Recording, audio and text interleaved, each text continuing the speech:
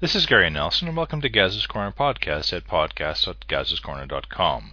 Today's topic is, if only every project ran like an old Honda Civic. When I was in my late teens, I bought my first car. My friends were all doing the same. We all had our licenses, and we wanted to put them to good use. Of course, not having a lot of money, we each ended up buying older, cheaper cars. I bought a 1974 Mazda RX-4 from a family member. One friend bought an old Chevy Nova. Another had an old sports car, and one had bought a 1977 Honda Civic. All of these cars were made near the end of an era, close to the last generation of vehicles you could actually fix yourselves. All of them even had carburetors, no fancy fuel injection, and definitely no computer control systems. My car had only an AM radio, which I updated to AM/FM, but no cassette deck. When these cars were made, most computers filled a small room, and personal computers were not really available. Wheels equals freedom. Well, we were all very happy to have our own set of wheels, so we took good care of our cars, washed them regularly, learned how to do our own repairs, changed the oil and spark plugs, the whole bit. Besides, we couldn't afford to send them into the shop for anything but the most significant of problems. The rest we did ourselves, brake pads, shocks, and all. Although we had our own cars, we helped each other and worked like a team. We learned from each other, and each became the go-to person for a particular specialty.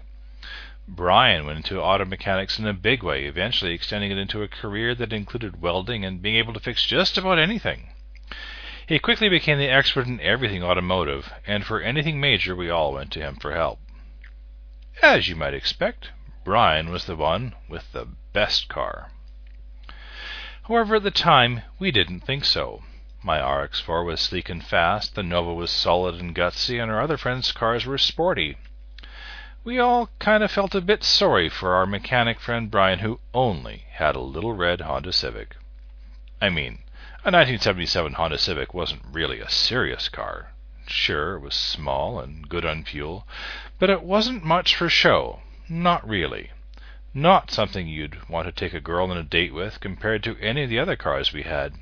It wasn't gutsy, it wasn't fast, it wasn't much more than a tin can on wheels. 4 or 5 people could pick it up and move it, and occasionally we did. But over the years, Brian proved us just how wrong we were about his car. We smiled when he put a tow bar on his Civic. And yet, Brian spent several summers in a row tree planting in the mountainous interior of British Columbia. Everywhere he went, he drove his little Honda Civic up and down steep logging roads, across creek beds, all while towing a home-built tent trailer nearly as big as his car. When his car broke down every so often, Brian was able to get it up and running again in a matter of minutes most of the time. He was never stranded anywhere for long. He kept a toolbox in his car that he refined over time, and he kept that little car humming along no matter where he went. When he had trouble with the ignition key, Brian just bypassed it and installed a push button to start it, decades ahead of those hybrid cars. It may not have been very secure, but hey, who was going to steal an old Honda Civic anyway? When he went to the beach, Brian strapped his windsurfer on the roof rack, and off he went, often with a car full of people. He could just squeeze in 4 passengers, all with their seat belts on. It even proved itself to be a stunt car, when it ended up driving on 2 wheels after hitting a snowbank on the way back from camp one winter. The car became a legend to us. It was practically invincible. It could go anywhere, pull anything, carry almost anything, including firewood and bags of manure. It was his pickup truck, his 4x4, his go-anywhere and do-everything car, and he loved it to bits. Brian finally admitted the car was perhaps close to its limits on one trip as he drove up the Coquihalla, the toll highway with a 20-kilometer-long, continuous steep grade that once disabled my own RX-4 and killed hundreds of other vehicles.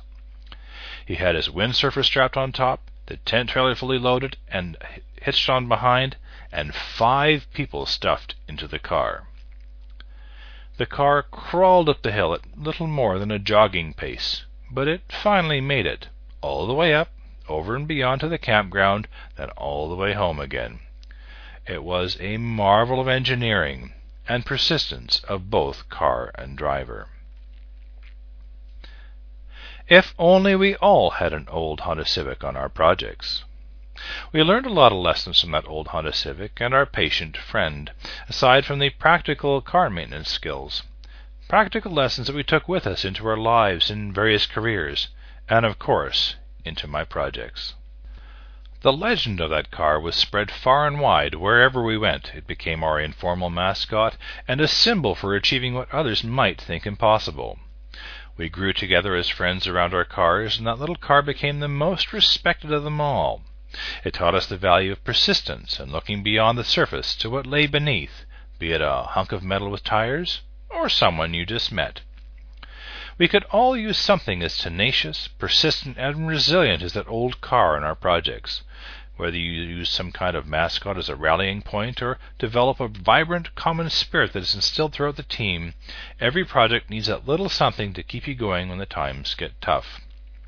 We all need encouragement to realize you can do it, whatever your goals are, despite the odds. Now, that old Honda Civic has probably been long recycled by now, and besides, there was only the one that Brian had, so it would be hard to share it with all of you. However, I give you today your own Honda Civic to help you survive your projects in the form of some practical lessons we learned from it. H. Have faith. Even small teams can deliver amazing results as long as you support and believe in them. Conversely, a team that does not believe in themselves will accomplish little. If your team is lacking in self-confidence, help them build it up through a series of small successes. The Honda Civic tackled each new challenge with caution, but Brian had confidence they would make it through, and they always did, together. Over the years, that little Honda Civic even went places that heavy 4x4s dared not go. O. Overlook the small flaws. No car or person is perfect, so don't expect them to be. If you look past the surface imperfections, you'll see a vast range of possibilities. I'm pretty sure Brian looked at his little Civic every morning and saw the heart of a monster truck lurking within. You should do the same with your team. Look past their quirks and odd habits, and you'll see their potential. N. Never give up. Brian never did, and as a result his car never let him down. They had to work together to achieve it, of course, but just as your teams do. You can't do much on your own, but together, in small groups, you can accomplish amazing things, as long as you don't give up. D. Do the impossible. Everyone else is doing the ordinary, while most of our greatest inventions were simply impossible until someone made it happen. Projects exist to create change, to make something new, or to make things better.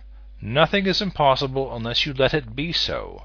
Brian took it as a personal challenge to see just how far he and his little Civic could go, and he regularly amazed us all. A. Always look ahead. Sound advice when you're driving, of course, but it equally applies to your projects. You won't make any progress rehashing past failures. You need to put the past behind you. Learn from it, certainly, but don't live in the past.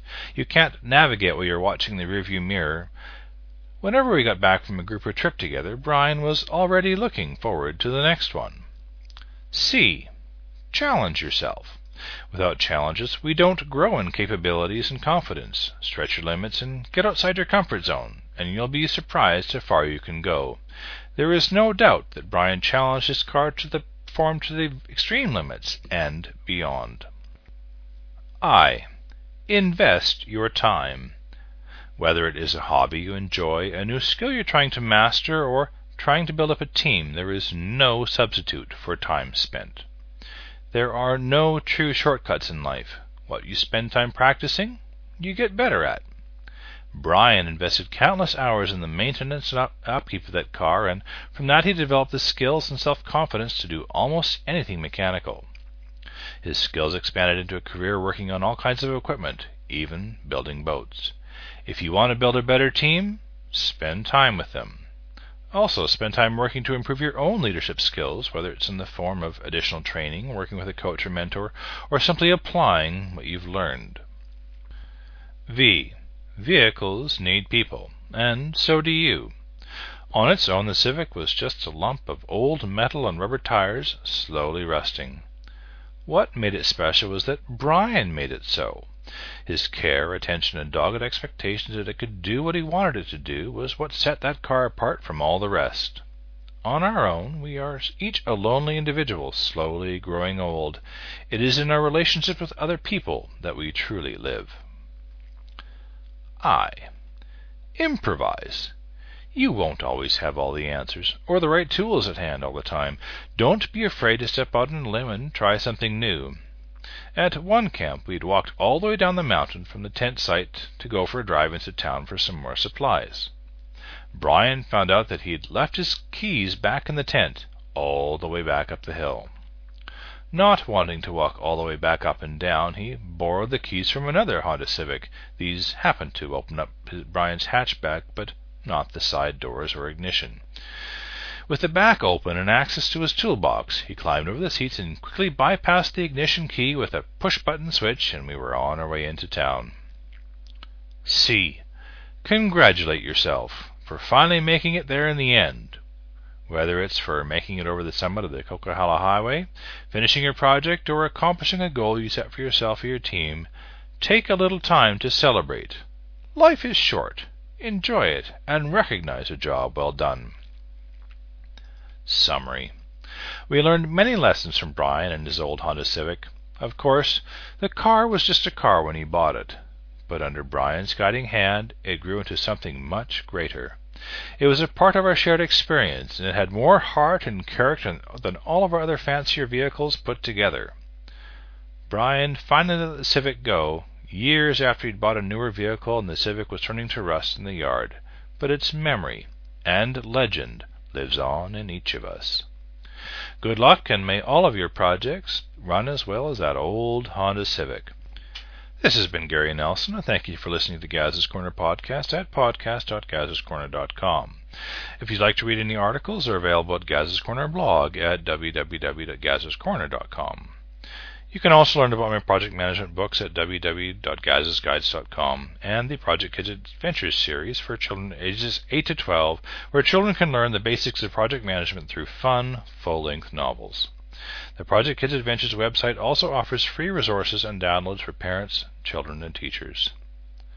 Thanks for listening, and I look forward to talking to you again soon.